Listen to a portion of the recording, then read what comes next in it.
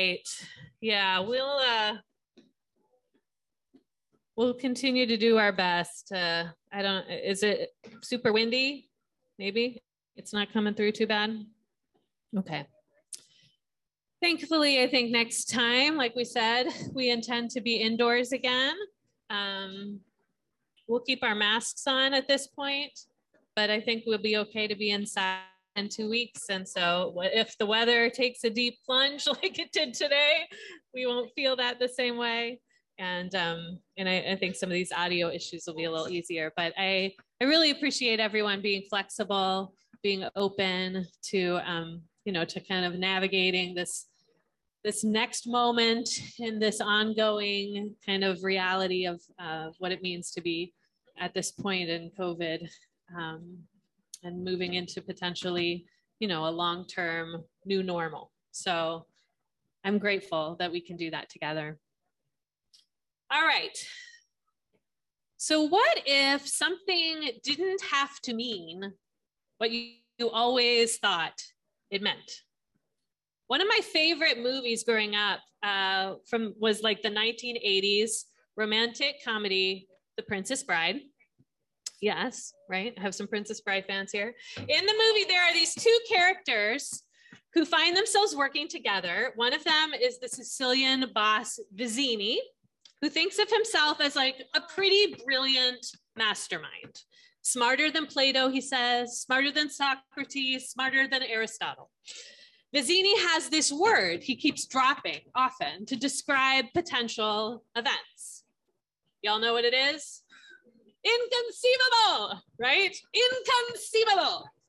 But as Vizzini and his crew are pursued by their nemesis, the dread pirate Roberts, the pirate keeps surprising them, doing the things that Vizzini has dismissed as inconceivable.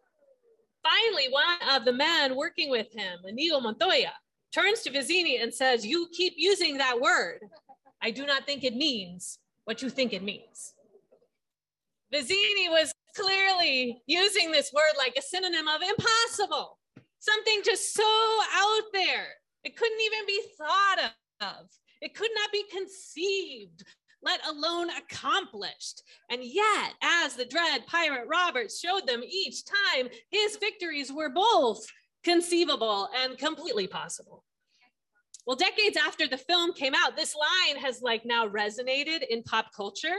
It has now become a popular meme for those who are into memes, with people calling each other out online for using words incorrectly. So you will see potentially, if you were in a Reddit conversation and you dropped something in a way that people did not agree with, images of Inigo Montoya pop up with captions like, literally, I do not think it means what you think it means. Now, many of us have probably had the experience of hearing a word used in conversation or reading it in a book that we were unfamiliar with. And without much conscious thought, our brain simply did the work of filling in whatever the meaning must be. And sometimes the meaning we filled in from the context was correct. Other times we can find ourselves believing a word means one thing that it doesn't actually mean because of the context in which we heard it. I read a story about this online this week of a young woman who grew up thinking that a hair braid was the meaning of the word pretty, because every time her mom braided her hair growing up, afterwards she'd say pretty. And that was the context in which she heard the word. And so for years, that's what she thought pretty meant, was her hair braid. So sometimes things don't mean what we think they mean. Well, this is the second Sunday in a teaching series I started a couple of weeks ago that I'm calling A Story-Shaped Faith. And in this series, we're looking at a few of the famous kind of stories that Jesus liked to tell. And I'm inviting us to consider how those stories were intended to shape the spirituality of the folks Jesus was speaking to, and beyond that, how they might shape our own. And today we're going to take a look at a story that's quite famous. Whether you've spent a lot of time in church or not, you've probably heard some version of this story. We may have heard it preached often. And in the hearing and the rehearing, I would say likely a common way of understanding the story has been established. But what if something didn't have to mean what we always thought it meant? In the ancient world, parables were stories intended to provoke. They were intended to impact their audience, but this generally happened through surprise, through mystery, through challenge. And knowing that leaves us with a real question to consider. If a story has a long established, fairly unchallenged interpretation, how can that story still function to surprise, to provoke, to wrestle us into some kind of new understanding? If we're going to encounter the story in a fresh way and actually be transformed by it, we probably need to have more than one angle to view that story from. We need to be able to ask questions we didn't think to ask before. And I think this can only come if we're open to experiencing meaning in a way that we haven't experienced before. So today I'm going to try to prompt us free from kind of a fixed understanding of a famous parable by looking at the story from another alternative angle. So we'll start by reading the parable in question, and then I'll kind of summarize the interpretation that I think many of us might feel familiar with. And then I'm going to share potentially another interpretation that I've discovered in my study on this story, one that's challenged me to think about the story in a different way than I ever have before. And the point of the exercise won't be for us to determine which view is ultimately right or wrong. All right, in this way, it's different than figuring out if you're using a word correctly. The brilliance of a good parable is that it leaves itself open to many viable understandings that can shape our faith and provoke meaningful change. So a really good story might even speak to us in different ways in different times in our lives. So my goal in focusing on these two readings of this familiar story is to get us out of the box thinking that there has to be just one way of reading something and invite us to consider, even if that there is potent truth in the often preached interpretation, how there might be more truth to uncover if we're willing to look again, see the familiar in a new way, move from a sense of clarity to curiosity, from confidence to wonder. So with that introduction, I'm going to turn us to the famous parable found in Luke chapter 15, the story often referred to as the prodigal son. I'll read it for us, beginning with verse 11. Then Jesus said, a man had two sons. The younger of them said to his father, Father, give me the share of the estate that will belong to me. So he divided his assets between them. And after a few days, the younger son gathered together all he had and left on a journey to a distant country. And there he squandered his wealth with a wild lifestyle. Then, after he had spent everything, a severe famine took place in that country, and he began to be in need. So he went and worked in that country, him to the field,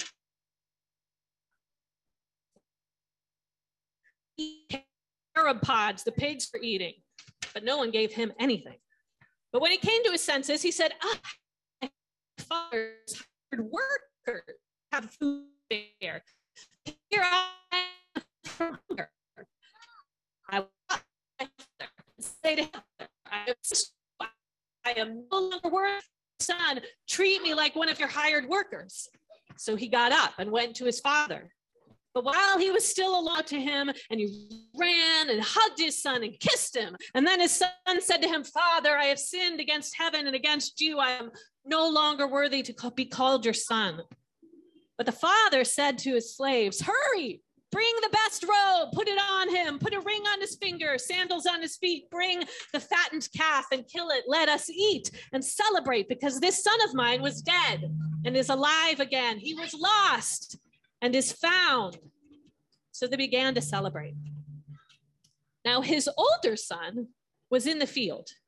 And as he came and approached the house, he heard music and dancing. So he called one of his slaves and asked what was happening. And the slave replied, your brother has returned and your father has killed the fattened calf because he got his son back safe and sound.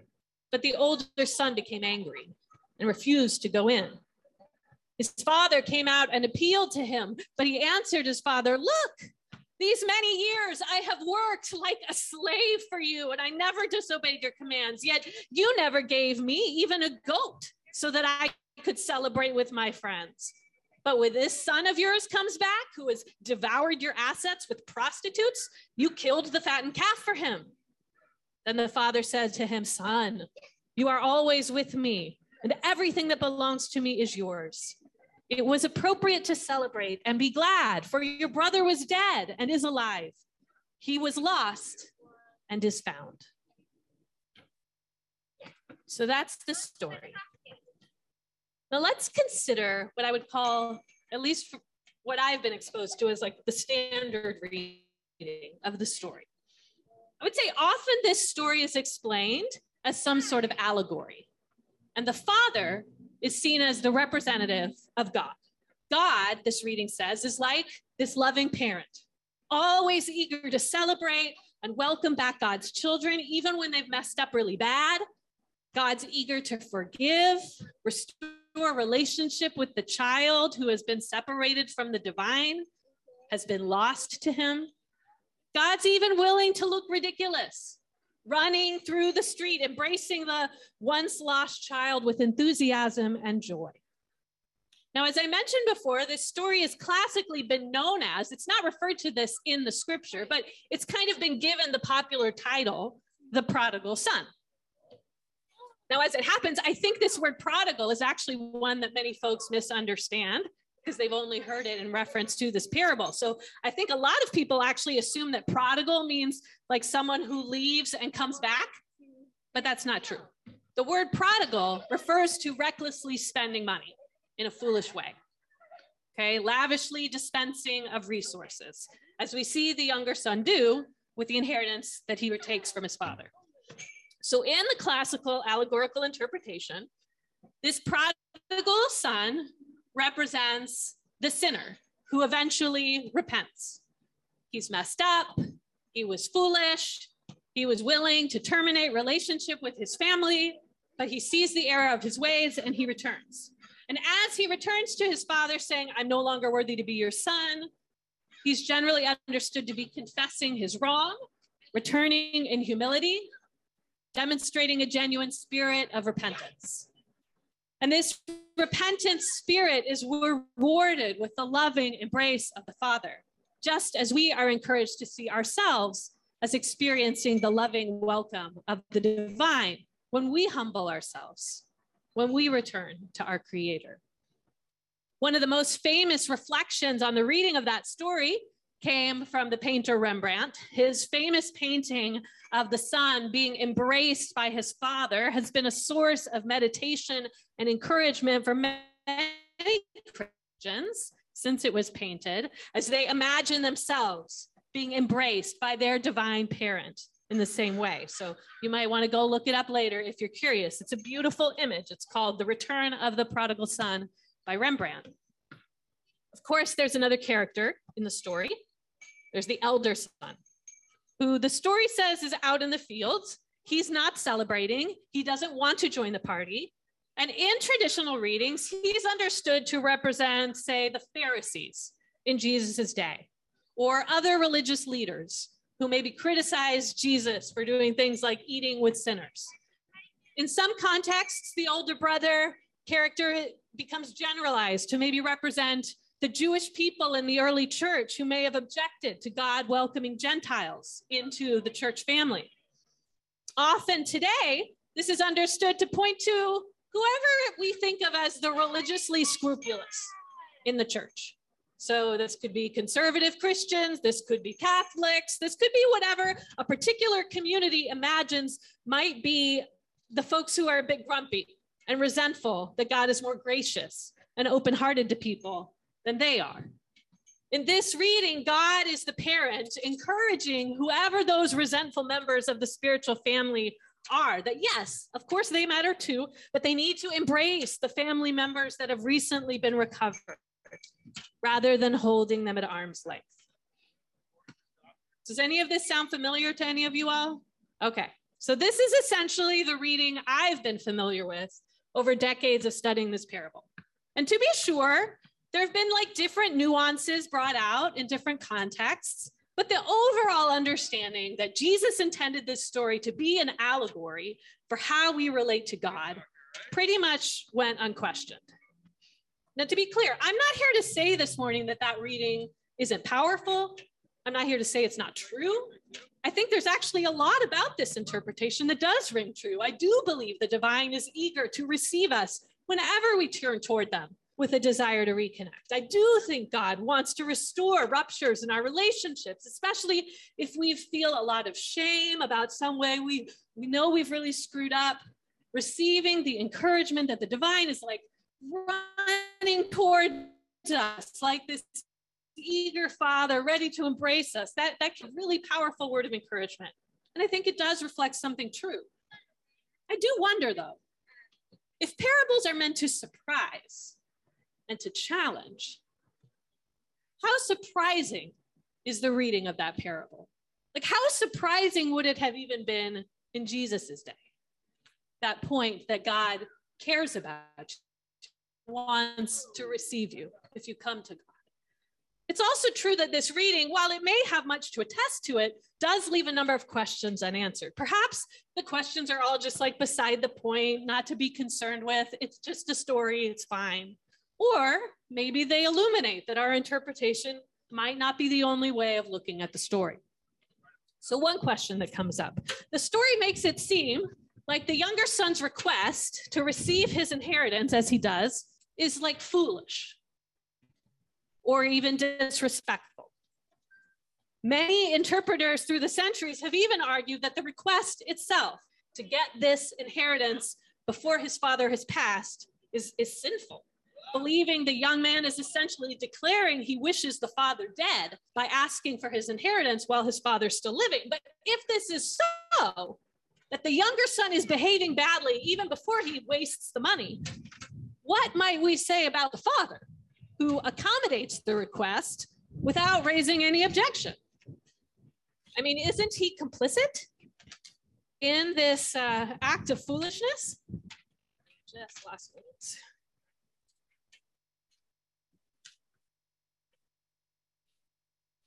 Isn't he as prodigal in giving away half of his resources as his son is once he has them? If we follow the reading, is this how we are to understand God? As like an indulgent parent who gives in to our whims, even when they're foolish, selfish, or potentially destructive? Just a question. Then there's the question of the prodigal son's repentance. How sincere is it, really?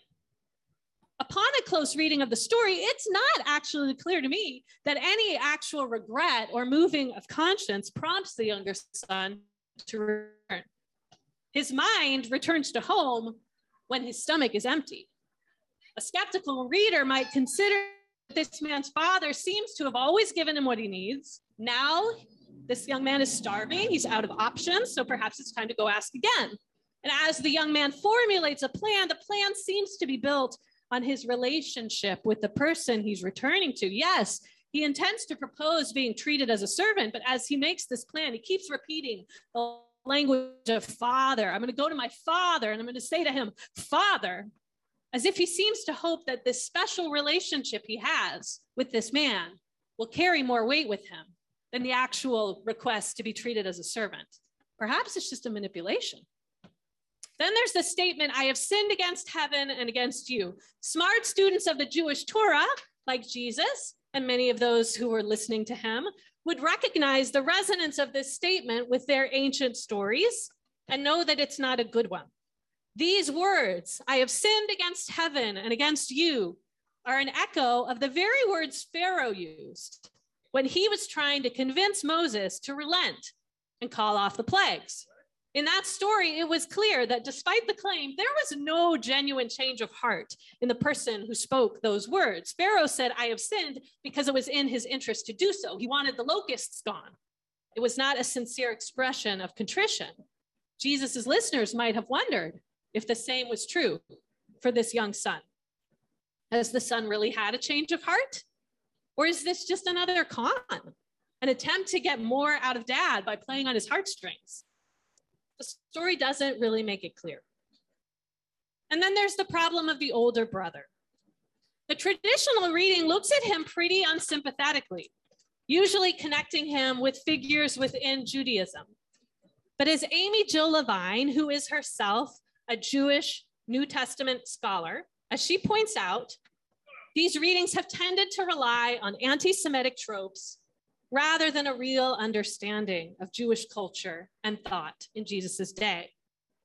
So they've often relied on shallow Christian understandings that insist that the Jews of Jesus's day were only concerned with what we might call works righteousness, earning God's approval through good deeds. This stereotype also insists that the Jews did not believe that God could welcome those who had lived in ways that would be considered sinful. But this idea that Jewish people did not believe that God cared about or was eager to welcome repentant sinners, that's just not what we see in the Hebrew Bible. Throughout the Hebrew Bible, there are stories of repentance from people like King David, and the prophets themselves were sent to call people to that kind of return to the divine. To be sure, judgment of others and a desire to control the divine will or limit divine grace because of our own challenge with grace, that is a universal issue. It is across spiritual traditions. And that might be part of what Jesus was pointing to in telling this parable. But we have to be careful that we don't allow our own biases to generalize this tendency and simply project it onto whoever it is we see as judgmental in defense of ourselves. Does that make sense? Now, there is, of course, a reason I need to acknowledge that Christians have so often opted for this common interpretation of the prodigal son parable.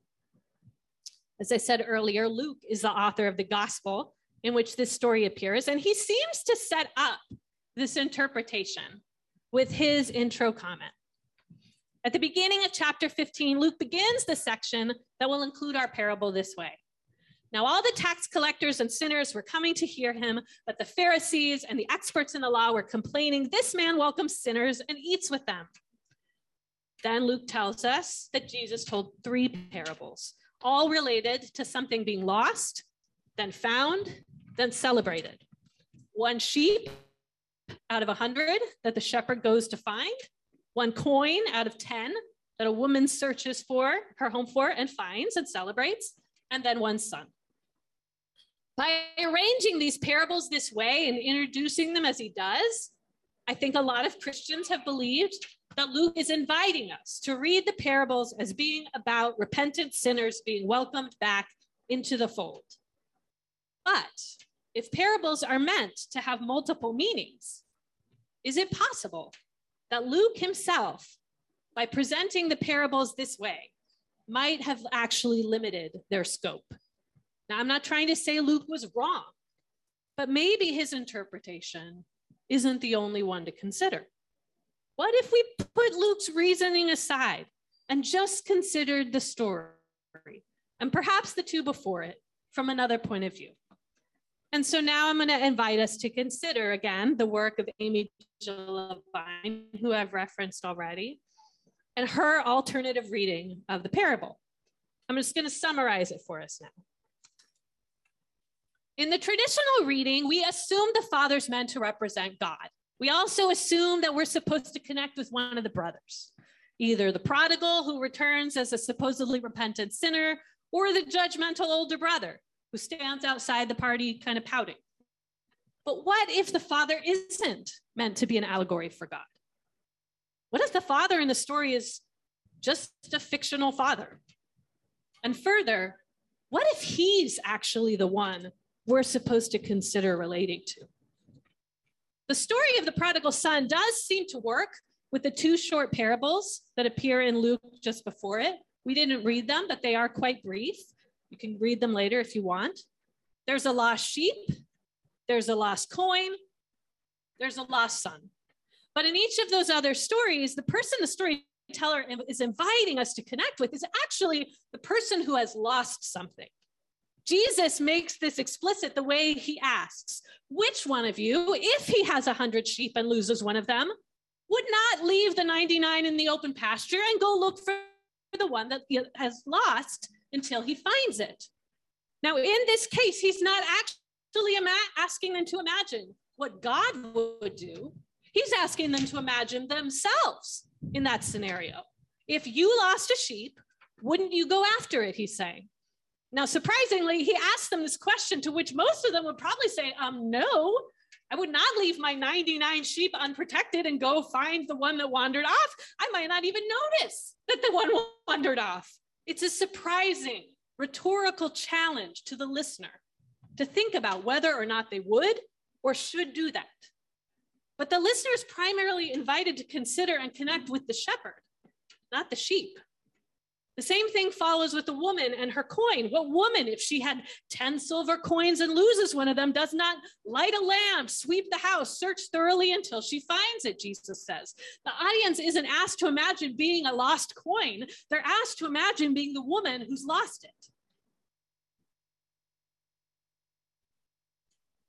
So we have three stories Jesus is telling about someone suffering a loss and then celebrating upon finding the thing that's been lost. In the first two, Jesus is inviting his listeners to connect with that person who's experienced the loss and then celebrated recovery. Perhaps, as he tells this third story, he means for us to make a similar connection. So if we're drawn to consider the Father as the character we connect with, what might we notice about his journey? Well, as I've already alluded to, one way of seeing the Father is to view him as a rather indulgent parent, one who is himself prodigal, giving away half his fortune to his younger son, bringing suffering to himself and his household as he enables this child's foolishness.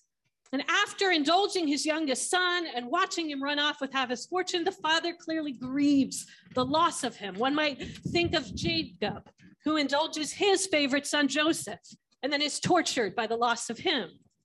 This father has his eyes on the horizon, ever looking for the young man who has left him. And so when the son does approach, dad sees him coming from afar, eagerly runs to him in the road, throws his arms around the young man who's returned back to him, unconcerned with whatever motives brought the son back. He's just ecstatic to celebrate, like the shepherd with the sheep or the woman with the coin. What has been lost has been found.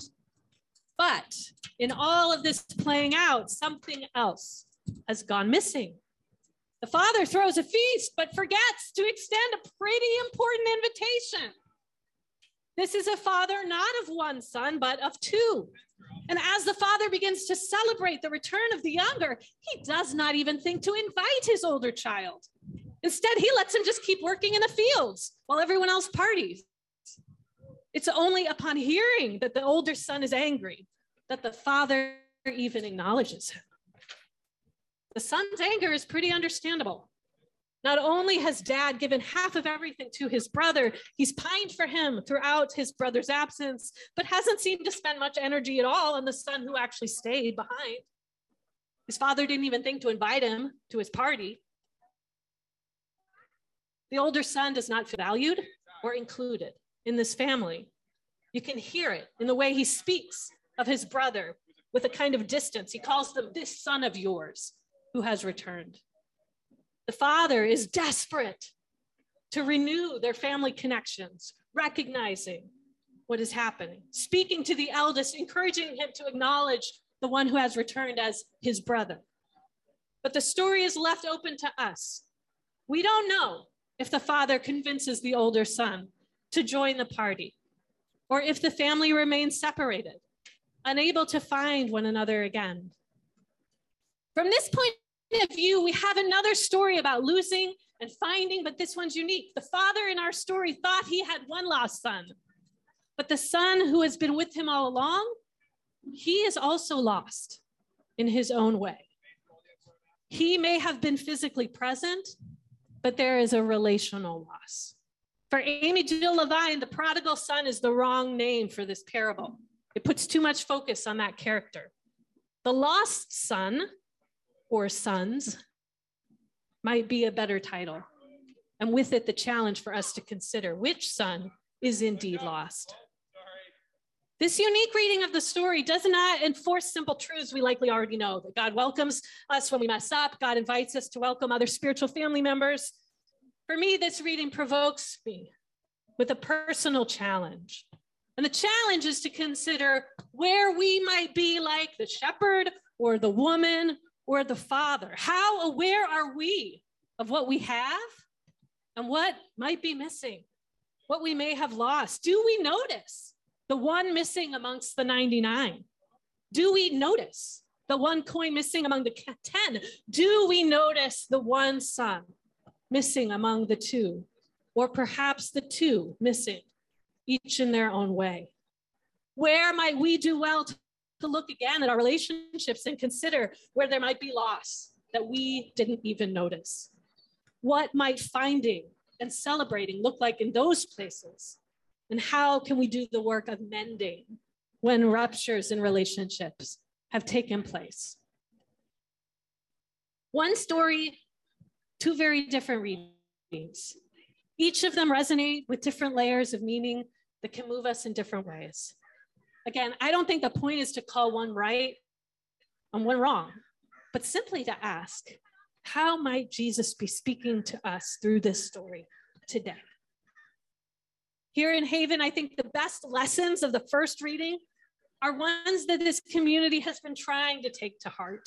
We are not perfect by any measure. We are certainly a work in progress, but we strive to be a community where all can be welcomed into the family, where all of us can be celebrated, whatever our story is, and where we invite folks to lay down their judgments of one another and be community together with the divine in the midst of us. That's the heart of the opening prayer we pray every week. We believe that message. We're already trying to live it as we seek to create Haven for all.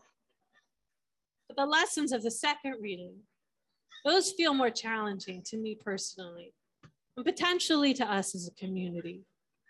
While we throw our party, eager to welcome those we see as the lost being found, who might we also be missing? Who might we have taken for granted? Who might be lost to us that we haven't even noticed? Who in our families? Who in our local communities? Who in our church? What would it mean for us to search for that which is missing? How might that lost be found?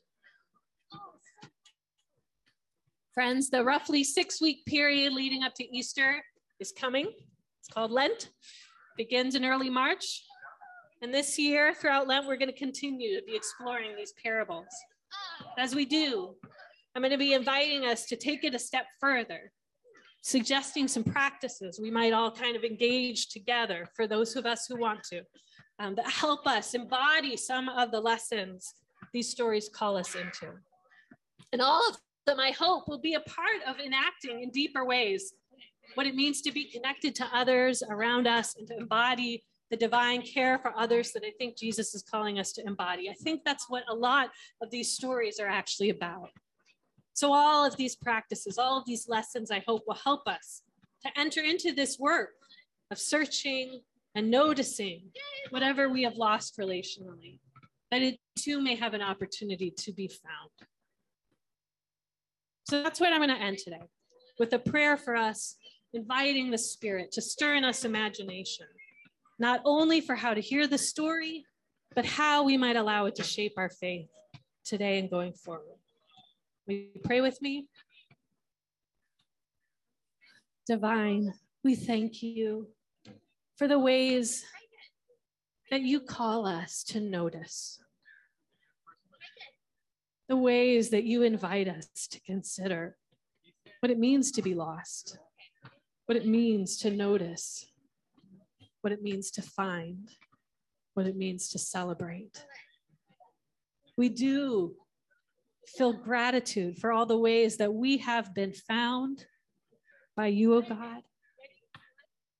But we also know that there are ways where we miss the finding.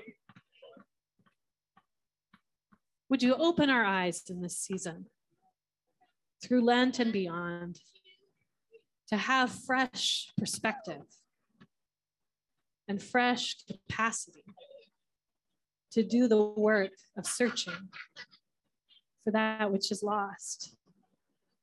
Those relationships in our lives that we may have neglected or that have just gone dormant through the distance of the last couple years. The places where we didn't think to notice, where we assumed everything was fine, like that father. God, would you open our hearts, our minds, our spirits, our time, our resources to do that work of discovery and of finding that which has been lost, that we might celebrate recovery. Amen. Amen.